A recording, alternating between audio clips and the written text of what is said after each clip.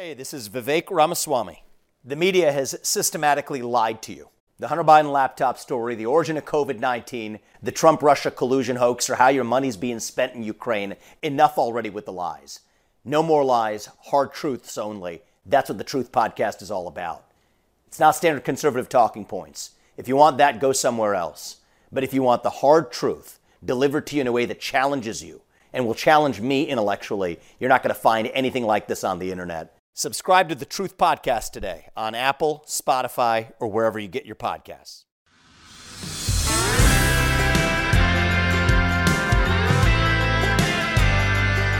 Hey, it's Politics by Faith. I'm Mike Slater. Thanks for being here. We have a special episode for you today. Last February, we recorded on the TV show a special about the book of Exodus. We actually did 5 specials, one of each book of the Torah, the first 5 books of the Bible. So I want to give you Exodus. This is a great one. It has the 10 Commandments in it. Pretty important. So we go over them all. So here's how the special goes. The first segment, we talk about the first 4 commandments. Those are the ones between you and God. Then we talk with the great Dennis Prager, who has wonderful study Bibles, I guess you call them, I think he's got Genesis, Exodus, and Deuteronomy.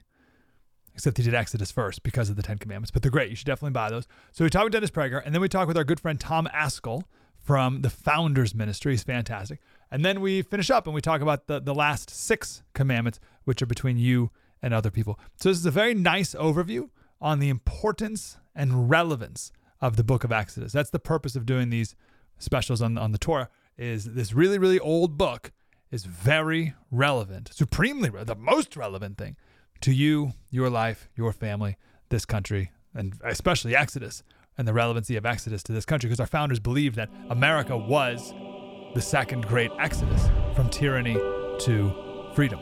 It's a beautiful thing. So enjoy our special on Exodus. Hey, Slater Crusaders, America's the greatest country in the world. Thanks so much for being here. And today's special, we're going to talk about Exodus. The point of this special is to help us understand the relevancy of this really, really old book. When I was an atheist, I would be like, oh, who cares? That was a long time ago. There's no relevancy of that to my life today, and how foolish I was. And hopefully, we pique your curiosity enough to go read it for maybe the first time or read it again. You'll always gain more insight. We have the great Dennis Prager coming up in the next segment, and then the wonderful Tom Ascol from Founders Ministry to give us even more insight. In this opening segment, I want to introduce some of the 10 Commandments. Oh, we got to go fast, so we're just going to be pretty surface here, right? But I do want to make the point that it's not, I don't think this is the pivot point, but it's certainly a pivot point in the downfall of our country and our society was when the 10 Commandments were removed from schools. Now listen, don't laugh it off. I know this wasn't like the one moment, and surely society was led astray well before the removal of them, right? Otherwise, no one would have ever thought to remove them, right? But if kids these days knew the 10 Commandments, we'd be in a totally different place today. I truly believe that. The first one is all you really need. You shall have no other gods before me. As Steve DeWitt says, if you get that one right, you don't even need the rest. Unfortunately, we don't get that one right, so we need all the rest. The first 4 deal with you and God, vertical. The next 6 are horizontal. It's about you and other people. I want to focus on the first 4 here, and then we'll wrap up the show with the remaining 6. Cool? So first thing to note, when God started these commandments, right before it, no one quotes this, but God said, I am the Lord your God who brought you out of the land of Egypt, out of the house of slavery. He didn't just start off with commandments. He started with relationship. Look at all I've done to serve and love you and save you already. Look at all I've done. I am Yahweh to save you. I've shown you my love, my power, mercy, grace, saving you from slavery. That's who I am. Therefore, first commandment, you shall have no other gods before me. Right?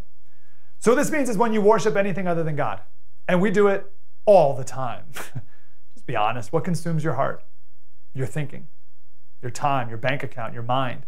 Whatever that is, it's a god. It's an idol. It can be bad things. Fear can be an idol of yours. It can also be really good things. Your kids. your career. You can easily make your kids an idol, which means really you're just idolizing you in a way. Everything's about me in the end. The ancient Greeks and Romans, they had their own gods, Zeus, Apollo, all the rest, right? But they were gods, and they were also icons of things, sex, money, food, like Dionysus, right? We do the same thing. We're no different. C.S. Lewis makes this point on the difference between first things and secondary things. The first things are the things that God designed to be first in our hearts, primarily himself. The secondary things are good as long as they remain secondary.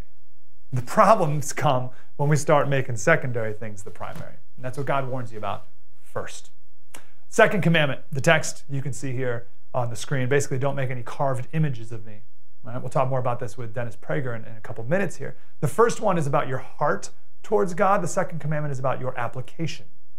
Don't make false idols. Don't worship them and don't make them. Right?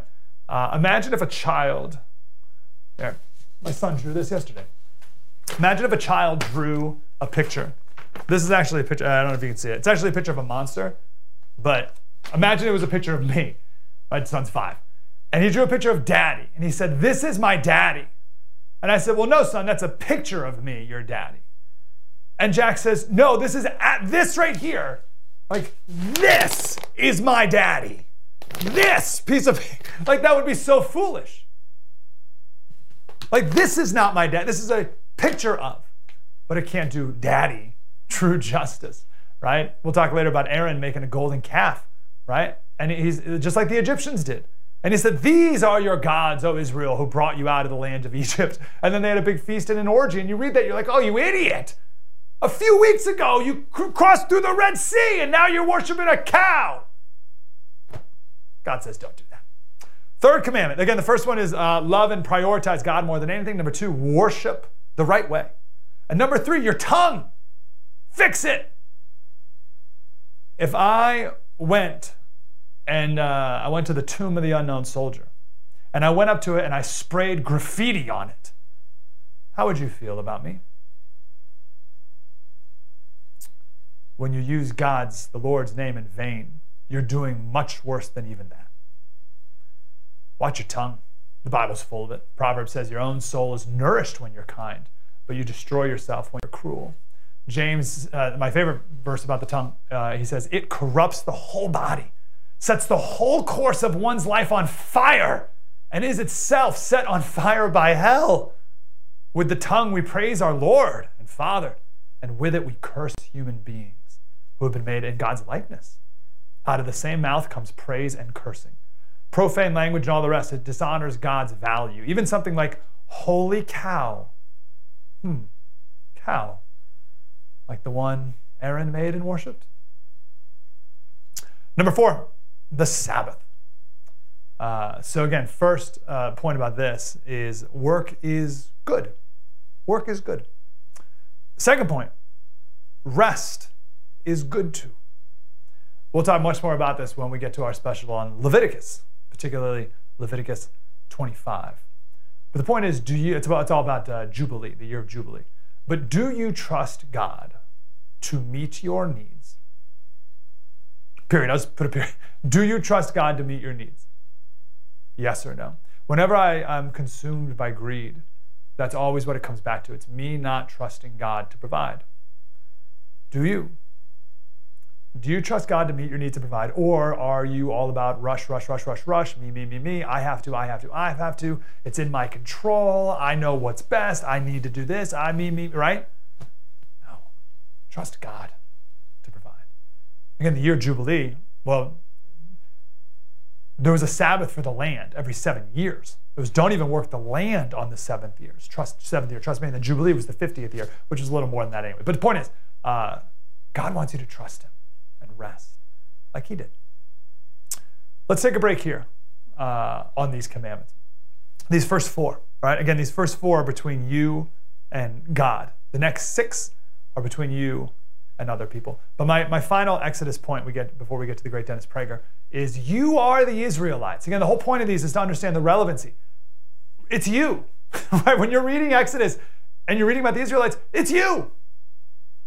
Just like one of the number one point that Jordan Peterson helped me understand is that when you read history, You must see yourself as the bad guy in the story. He always uses the example of Germany, right? If you lived in Nazi Germany, you would not be the people hiding Anne Frank. You wouldn't. You wouldn't be the good guy because there were very few of those people. So just statistically, that wouldn't be you. You'd be the Nazi. You'd be the person guarding the concentration camp. Or at best, you'd be the person who stayed silent while all those atrocities went on. You would not be the person speaking up. You wouldn't. You need to read yourself as the bad guys in the story to understand your own depravity. So then you're inspired to work and focus on these 10 commandments so that you don't actually be the bad guy in your actual life. Does that make sense?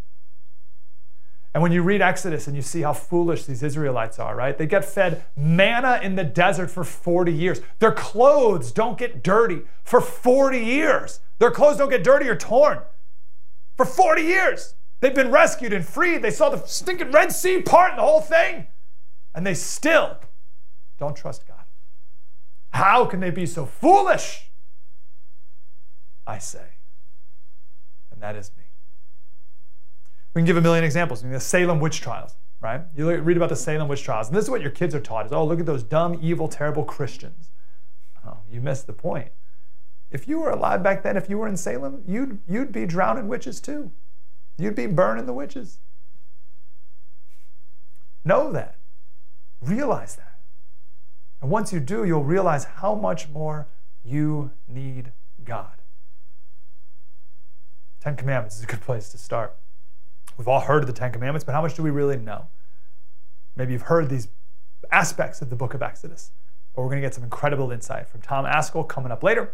And up next, Dennis Prager, who has written an amazing commentary on Genesis, Exodus, and the next one is Deuteronomy coming out.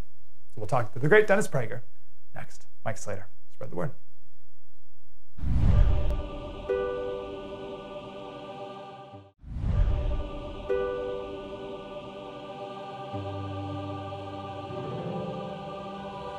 Hey, Slater Crusaders, welcome back to our special on Exodus. The mission statement of this, again, is for us to understand the relevancy of this book that was written a long, long time ago, and to hopefully inspire you to read it again, or perhaps even for the first time.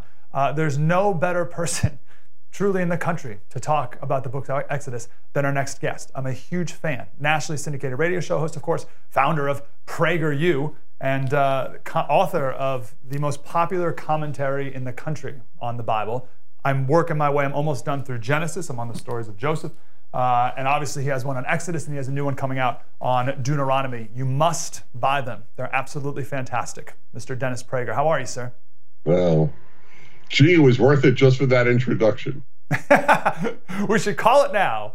Now you got to live up to it, sir. I'm sure you will. All right. Help us with the relevancy aspect of this book and of human nature in the whole Bible, but Exodus in particular.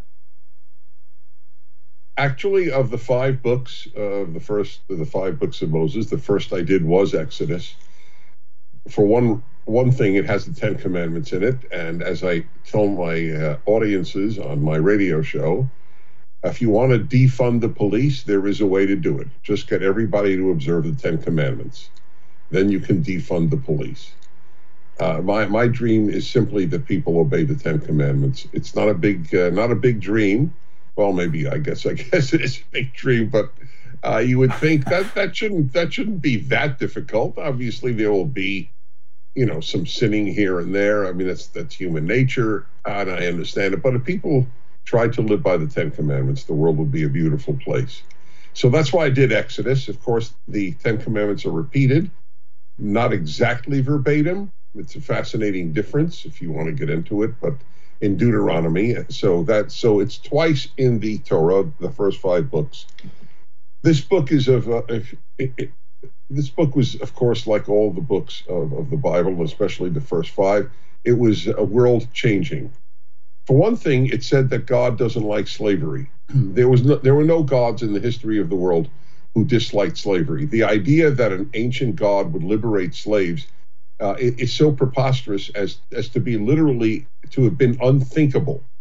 So you have here this incredible moment of God intervening in history, liberating slaves. But it's very important to remember the purpose of the liberation of slaves was not just to liberate slaves, but to give them the Ten Commandments at Mount Sinai. And that too is an enormous lesson. There are two forms of slavery in life: slavery to external bondage and slavery to internal bondage. As every addict knows, they are enslaved to their addiction more than they are to any other human being or to any government. So you can't be free, and the Bible wants us to be free. That was what the founders understood, the great Bible-centered founders of the United States. God wants us to be free. So you are liberated from Egypt and Pharaoh, and then you are liberated from you and your nature with the Ten Commandments. As our founders believe, we were the second great exodus from That's right. Exactly.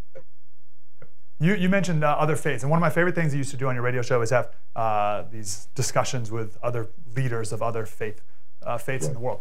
Is there any other faith in the world that has anything like the Ten Commandments? No. Certainly not the Code of Hammurabi, and no, this is no insult intended, but the Ten Commandments do not appear in the Quran. There are other moral lessons in the Quran, but the Ten Commandments is a Judeo-Christian principle. It is probably it's one of the great uniting aspects that allows people to say Judeo-Christian, even though they don't have the same theology, but they have the same values. I want to talk about the plagues. We're going to talk more about the Ten Commandments in the next segment too with our next guest, but the plagues, obviously a super fascinating aspect of the story here. How do you prove, first, that they actually happened? Obviously, Egyptian history does not record these things happening. What's your evidence for them? My evidence is macro, not micro. How can I prove that frogs engulfed Egypt? I mean, it's impossible, obviously. There are things that I take on faith. Nevertheless, my road to faith is entirely through reason. That's why I call my explanation, my commentary, the rational Bible. I only use reason. So, by the way, reason and proof are not the same thing. I can't prove that some medieval king existed, but reason leads me to believe it. I believe that what is written in the Torah, the first 5 books, happened because the credibility of those 5 books in general is so awesome. And I will tell you one thing that you will not expect to hear that I think is very persuasive, certainly is for me.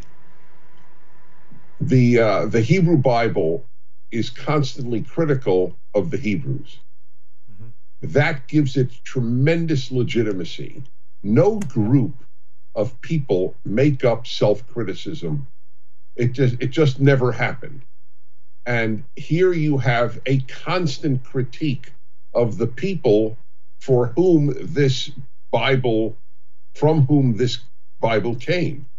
So I find that and the vast amount of other things that are true, the ancient historicity, things that nobody later could have known and which we have now verified. But whether or not you personally, but one who reads this believes that the 10 plagues took place literally is of no great consequence to me.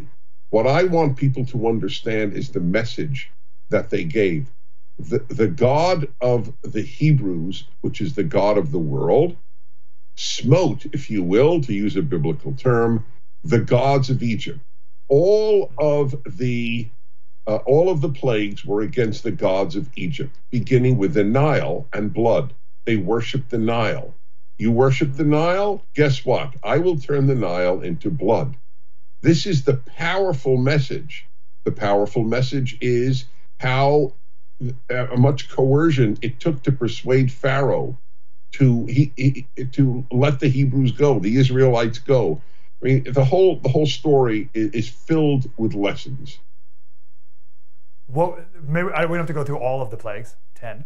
But what were some of the other ones? Like what other attacks on the gods were like the frogs? Well, so the next is blood, then frogs. Animals were worshipped in Egypt, and various of the worshipped animals were affected by the plagues. Darkness, the penultimate plague, is against the chief god of Egypt, Ra, the sun. So look, the God of the universe can block out the sun. The great message of the Torah is that God controls nature. God is not in nature. We today worship nature. The Judeo-Christian individuals worship God, not nature. Nature is the handiwork of God. I put up the sun and I put up the moon just in order to give you some light. They are my servants. They are not gods. I extinguish the light of the sun, Egypt, because the sun is not a god. Of the plagues, I think it was the first. This always bothered me a little bit. I'm really curious your take. That the magicians were able to do the same with the first, like the blood, I think the frogs and the gnats. Or maybe it was the gnats that got them. I think it was the gnats when they were like, can't do that. So like why were they able to do even the first few, and then why were they unable to do the next? Well, that also gives the text credibility. The fact that these powers, whatever they might have been, were attributable to the magicians of Pharaoh is a fascinating little tidbit. I find that credibility giving. But here's my take. It's actually, I think, one of the most hilarious moments in the 5 books of Moses in the Torah. So the waters of Egypt turn into blood, and then there is some water that was still preserved as water, and the magicians come to Pharaoh and say, "Hey, look, we can ruin the water too." You would think the magicians, if they had any intelligence, would say, "Hey, wait a minute. We can turn it back into water." Instead, these idiots turn the only remaining water into blood. It's truly a laughing moment at the expense of Pharaoh's magicians. That's the message as far as I'm concerned. Great point. Why was Pharaoh, to go back a bit, why was Pharaoh concerned about the Jews in his land at all? Why treat them as slaves, and why be so worried about them? Well, the reason he gives is that they're getting very numerous, and then they will overtake us. Of course, it's very hard to believe that they were as numerous to the extent that they could overtake the Egyptians. And if they were that numerous, how could they enslave them? So it's sort of a harbinger of future anti-Semitism. Oh, the Jews are controlling everything. It's Jews were 1% of Germany, and Hitler said it's either the Jews or us who will survive. I mean, it's a recurring theme in Jewish history. Interesting. Why did Pharaoh? Let's talk about Pharaoh's hardened heart. Who hardened it? What does that mean? And how was Pharaoh not freaked out during the first, so let's say, 9 of the plagues? What's going on with him? It's really astonishing, isn't it? It shows you how little he cared about his own people.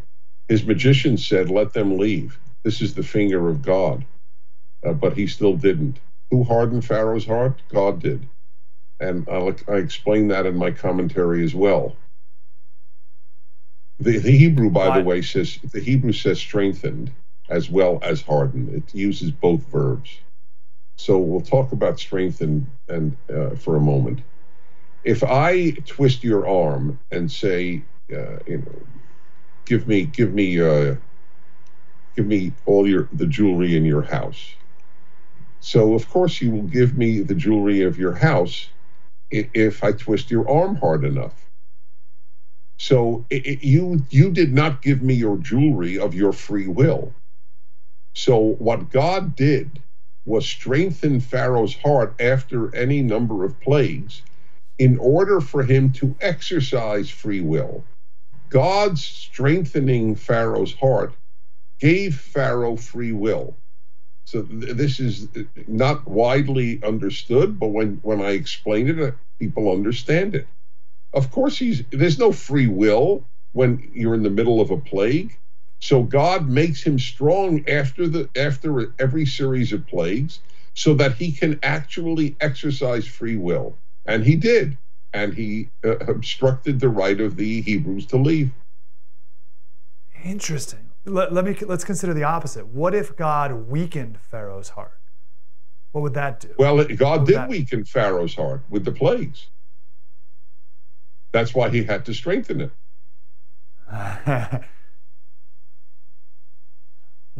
What if God didn't do it that way? Well, then he would have let them go solely because theoretically he would have let them go solely because he was coerced as a result of the plagues. But as we find out, even after the slaying of the firstborn, he would still have brought them back into Egypt as slaves. So clearly he never had any intention, no matter what price his people paid. By the way, it's an interesting parallel to Hitler. Hitler was totally prepared to have Germany destroyed so long as he could wipe out the Jews. What about the innocence of the Egyptian people to Pharaoh's? So I deal with that too. I try to deal with every difficult moral issue in my Rational Bible commentary. And the guilt of the Egyptians is established very early on when it says that the people aided Pharaoh in the enslavement of the Israelites. This was not a one-man job. The people collaborated. And I deal with a very vexing issue. Is there such a thing as collective guilt? And there is. There is such a thing as collective guilt. That was established in Sodom and Gomorrah. Yep. If there were 10 righteous men in Sodom, then I'll save it. But if there were under 10, I'm sorry, they'll die with the others in Sodom. We are responsible for our societies. You can't play video games when your society is going down, when your society is doing bad things, or you will suffer. Look at how many Germans suffered. Not every German was guilty, but they didn't do anything. And so fighting evil is in your self-interest, even if you're not motivated to do so for altruistic reasons. Mr. Perko, I could talk to you all day. I'm grateful for you, and I want everyone to go buy the book, Exodus and Genesis. Exodus first, then Genesis, and Deuteronomy is coming out soon, although a little out of order, but for good reason. My last question for you, sir. How has our nation's reaction to COVID, what has our nation's reaction to COVID revealed about our understanding of God, of the Bible, and revealed about our culture in general?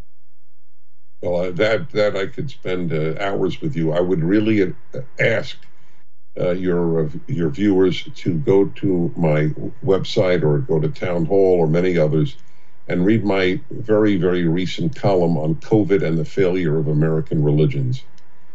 This was a test, of course, of the American people. Will they obey irrational authority? And half of them willingly did.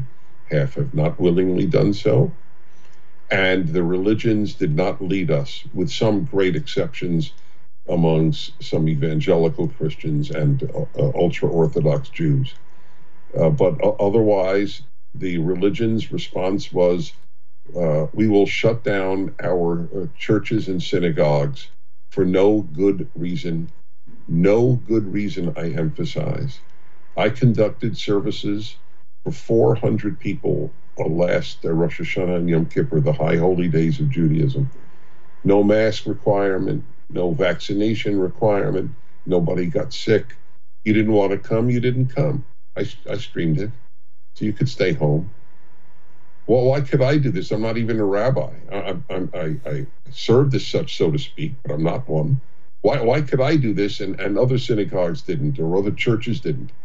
The supine response across the board in religious life is a very scary development. And what's going to happen is they punish themselves. They made their congregants used to not showing up at church. Mm-hmm. How do you know they'll return, dear pastor, dear priest, dear rabbi? How do you know they'll return? You got them, not Fauci, you got them used to not coming to church. And that is one reason why we're doing these specials, to reinvigorate people's understanding of the word and to get people back to church. This is the supplement to Merely, and this is the commentary you need to buy. This is the Genesis one. Get the Exodus and the Deuteronomy from the great Dennis Prager. Mr. Prager, what's your website? Where should we forward people? DennisPrager.com and, of course, PragerU.com. Sir, I hope we can do it again. I'd love it. Thanks. I'm grateful. DennisPrager.com. Coming up next, Tom Ascol. We'll talk a little more about the 10 Commandments part of Exodus. Mike Slater, spread the word.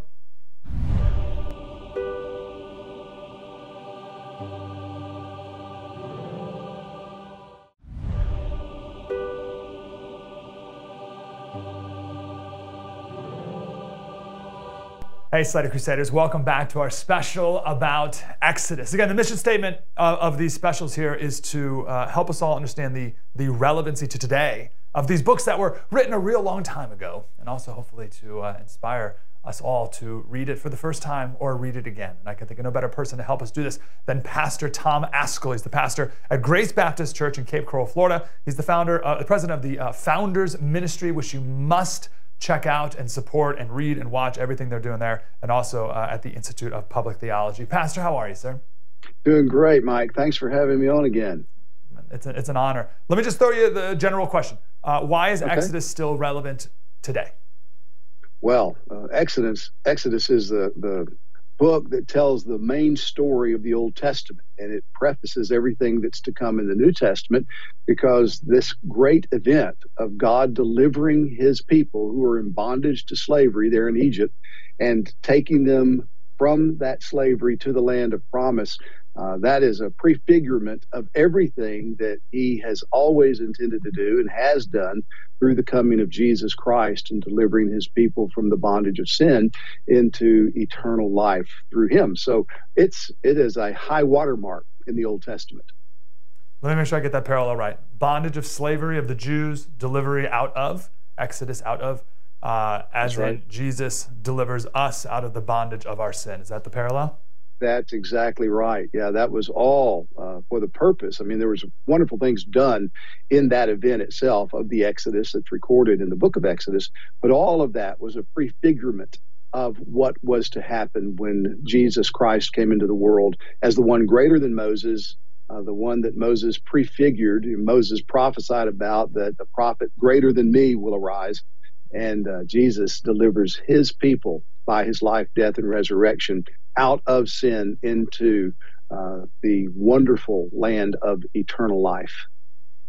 And then the other obvious parallel that I go back to all the time is whenever I read this, I think, geez, Israelites, you dopes, like, get it together. You know? That's right. And then my wife has to remind me that that's us, right? Yeah, that's right. Yeah, the wilderness wanderings are like a mirror for us. And you see they're grumbling and complaining. I mean, it's amazing. You know, God delivers them out of Egypt through these miraculous displays in the plague, parts the Red Sea.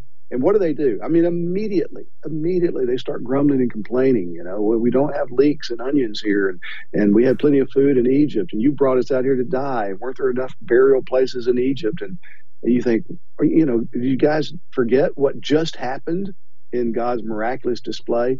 And that's a commentary on us too. That's exactly what we do. God saves us from sin. He delivers us from the consequences of our sin, eternal condemnation in hell. And then we get in a traffic accident. We think, oh, you know, God's forgotten us and he doesn't care about us anymore. So yeah, it's a wonderful commentary on the struggles we have in this world, on the reality of sin that remains in us as Christians, and of the faithfulness of God to always do what he says to deliver his people safely home. let's go back to God and Jesus delivering us from eternal damnation. That's an important point, because even, certainly back in my atheist days, but even now, I tend to go back to, oh yeah, but if I saw the Red Sea parted, right? If I could hike from San Diego to Hawaii through the ocean, right? Then I wouldn't be grumbling then, right? So why is that a foolish thought? Yeah, it is a foolish thought. I mean, Jesus said, blessed are those who have not seen and yet believe. And he tells us that we are in a greater privileged position because now we have the Spirit in full. And you just think about what we benefit from that Moses and those Israelites, all the Old Testament saints, did not benefit from. And that is, they saw through shadows and types, through anticipations, what God was going to do in sending the one eternal Savior of sinners. We live on this side of what God has done in Jesus Christ. And so we have the historical record that there was a real man who came into this world named Jesus, who declared himself to be the Son of God in flesh and demonstrated that by his miracles, his teachings, and then ultimately his death on the cross, which he said was in behalf of his people, and then his resurrection from the dead 3 days later, never to die again. These are historical facts. These have been verified. And so here we are. We live with the certain knowledge that there was this man who lived and died, who came back from the dead, and never has died again 2,000 years later. So all the Old Testament miracles that we look to and say, man, wouldn't it have been great to experience that? We have something far better than they ever got to experience in their walk of faith. Yeah, amazing. Let's go to the Ten Commandments. And there's a couple questions. I think the ultimate question that I'm going to ask you later is, what do we do with these now that we're on the other side, that Jesus has come to fulfill, right? I want to ask you to explain that. But before we get to that, if you could pick one of these 10 that you wish we could just all follow perfectly to the T, which one would it be? Oh, it'd have to be the first one. We have no other gods before the one true God, because if you don't get that one right, it doesn't matter what you try to approximate in the other 9. And really, you can't keep any of them without the first. Jesus summarized the 10 Commandments when he said, love the Lord your God with all your heart, soul, mind, and strength, and your neighbor as yourself. And he further summarized it at the end of Matthew chapter 5 when he said, be perfect as your Father in heaven is perfect. So the commandments tell us what God requires of his image bearers. And first and foremost is we must know God and have God as God. There is no other God in all of the world. All the gods that have ever existed or people have talked about or written about, they are just the creations of fertile imaginations. That's all they are. They're false gods. There's one true God, and we are to have him, know him, and have no other God beside him. So were we to keep that, we would trust Jesus Christ, because the one true God is Father of Jesus Christ, sent Christ into the world that we might know him and be delivered from our sin. So I often put it like this, the 10 Commandments were given obviously to the Jewish people in the Old Testament era, but do you know what you would call a faithful Jew if he kept the commandments, if he really did understand what God was doing? You know what a faithful Jew would have been called in the first century? He would have been called a Christian, because he would have come to know the true God through God's only begotten Son, Jesus Christ. Let me go into detail on the second one. The carved image, or any likeness of anything that's in heaven above. You shall not bow down to them or serve them. I'm the Lord your God, a jealous God. Maybe we could talk about the jealous part. This is interesting. Visiting the iniquity of the fathers on the children to the 3rd and the 4th generation of those who hate me, but showing steadfast love to thousands who love me and keep my commandments. That's the longest of the commandments as well. There's a lot there. Why all that extra stuff as opposed to just don't murder? Yeah, well, I think what God is doing here is showing us indeed his uniqueness and the severity of the crime in denying his uniqueness or thinking that we can somehow manage him. I mean, you cannot come up with any image to define God or to capture God or to represent God. So that's why we're shut up to his revelation of himself to us, and to try to approximate in some way that we think will be helpful, through images or icons or drawings or whatever, to help people know God, it's impossible because all of them fall short of who God really is. And so to do that is to make a false God. And God takes that very seriously. He is jealous. I mean, what does that mean? Oprah Winfrey and others have said, well, I wouldn't worship a God who's so self-consumed. Well, you're completely misunderstanding the real world that the real God has created, because were you and I to worship anything other than God, or to try to acknowledge any being as supreme other than God, it would be idolatry. Well, in one sense, that's true for God too. So were I to say, well, Tom Ascol's the greatest person, I'm just going to be jealous if anybody doesn't worship me, well, that would be idolatry. But it would be idolatry for God if he didn't do that, because he is the supreme being. And therefore, he's just manifesting his integrity, his wholeness, his godness, by declaring himself to be a jealous God who will not hold those who are guilty of trying to manage him or bring him down to some kind of image. He's not going to hold such people guiltless because they are pursuing false gods at that point. A terrible thing to have you do in less than 60 seconds, but how is a Christian to balance the 10 commandments given by God and then the fulfillment of the law through Jesus? Yeah, well, Jesus Christ came into the world. He made the law honorable. He loved the law. And if we're going to love Jesus, we need to love what he loves. So Jesus didn't do away with the 10 commandments. What he did is he showed us what they look like fulfilled. So he kept the law for us perfectly. We don't keep the law today so that we can become right with God. Christians try to keep the law today because we've been made right with God and we want to be like Jesus. So the law is not a ladder that we climb to get to God. It's more like railroad tracks that we travel on because we've been made right with God.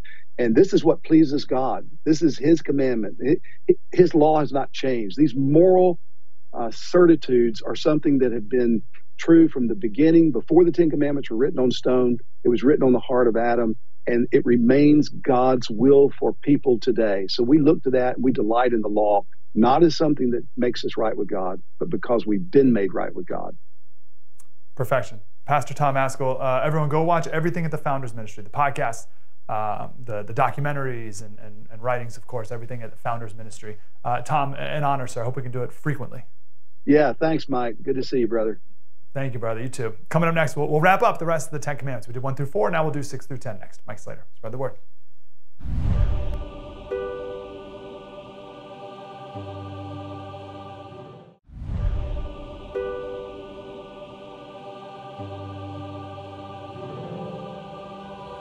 Hey, Slater Crusaders, welcome back to our Exodus special. It's been fantastic. I'm so grateful for our guests. So I got to pay off my promise here. So to go through the 10 commandments. The first 4 are about you and God, vertical. The next 6 are about you and your relationships, people around you. The 5th commandment, I think it's the most important of these human relationships. Honor your father and mother. Notice this is in the positive. It doesn't say, thou shalt not dishonor. It says you must actively honor. When Paul's writing to Timothy, he says in the last days there will come times of difficulty. People will be lovers of self, lovers of money, proud, arrogant, abusive. One of them is disobedient to their parents. Disobeying parents lays the groundwork for disrespecting authority, all authority.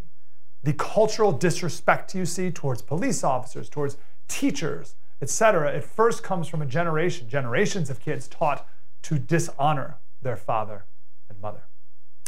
Number 6, don't murder people. First of all murder is killing, but not all killing is murder. Self-defense, stuff like that. The real point here is life is sacred. All of life is sacred, from the fetus to the elderly, the rich and the poor, all skin colors, etc. A man is made in God's image. Don't take that life. Jesus takes it to the next level, though, right? He says, you've heard that it was said to those of old, you shall not murder. But I say to you that everyone who's angry with his brother will be liable to judgment. Whoever insults his brother will be liable to the council, and whoever says you fool will be liable to the hell of fire. Wow. So it's not just about not pulling the trigger. It's about not even having hate in your heart. Seventh commandment, sex and marriage are sacred. When God made Eve, in Genesis it says, therefore a man shall leave his father and mother and hold fast to his wife, and they shall become one flesh. That's unbelievable, one flesh. God has an infinitely higher calling for marriage and sex than the world does, right? The world says sex and marriage, it's just about passing emotions and it's fleeting and it's whatever is easy and convenient and about me right now. And God says, no, it's about becoming one flesh.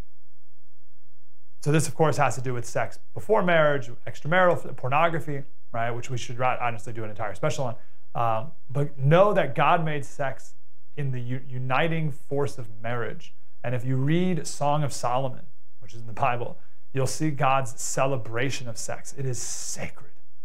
Treat it as such. Number 8, don't steal things.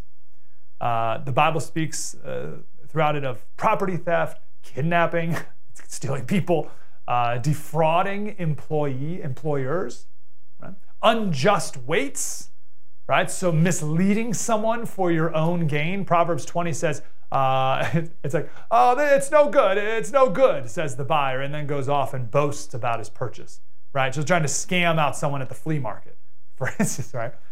Not paying taxes, not working when you're on the clock, right? These are all being deceitful ways of stealing. God says not to do it. Here's the heart of it. Are you a giver or a taker? Are you a giver or a taker? Because God is generous to you. So be generous to other people too. Great proverb says, food gained by fraud tastes sweet, but one ends up with a mouth full of gravel. Pretty good. Number 9, don't bear false witness. All right? So again, misleading, deceitful. Later in Deuteronomy, Moses repeats this command, but the Hebrew word that he uses means more insincere. So it's when even if you slightly mislead someone, then you're being insincere. And again, where's your heart in this? Where's your heart? Are you faithfully representing the facts? Are you being honest? Jesus says a good person produces good things from the treasury of a good heart, and an evil person produces evil things from the treasury of an evil heart. What you say flows from what's in your heart. Your tongue says what your heart is thinking. If you're lying, even if you're fibbing, check your heart. Check your heart. The truth will set you free. And 10, don't covet. Don't covet. This is being content. I see this with my 5 and 3-year-old and almost 2-year-old all the time. They want more, right? And it doesn't matter how many times you lecture your sinful little kids, follies bound in the heart of a child. You can lecture them about how kids in Afghanistan are dying of starvation, as my kids are yelling at each other because she got more sour cream on her tacos than I did. And it's like, give me a break, kids. Be grateful that you have any sour cream. Be grateful you have clean water. Be content, and you can lecture your kids about this all day. I'm the one who needs the lecture. Instagram is entirely, the business model is about making people discontent with their life. Now, you may look at these and say, great, I got it. I'm perfect. I've never murdered anyone. All right, I'm good to go. No, you're not. Be honest. Be honest. And realize that you need a savior. Because you've coveted. Come on. You've coveted. So what do we do about this now? Real quick on the covetedness, like you own nothing. You own nothing. It's all going to burn up in the end. You don't own it. You don't even own yourself. You should be. Paul brags about being a slave to Christ. That is true freedom. True freedom is knowing you own nothing. It's all on loan to you from God, and that you aren't your own God. That truth will set you free. Everyone can say they're a good person when you compare yourselves to someone who's worse than you, right? So we think we can do this thing on our own. That's freedom, right? No, that's foolishness. How's it going for you? God's laws are true freedom. Jesus did not save you from loneliness or depression or poverty or lack of meaning or lack of fulfillment. He saved you, first, so you don't go to hell. He loves you. But you need to recognize that you are not perfect. And thank goodness, because Jesus took the punishment for our sin so that you can have a relationship with God now and forevermore for all of eternity. I am the way, the truth, and the life. No one comes to the Father except through me. And all the viewers said,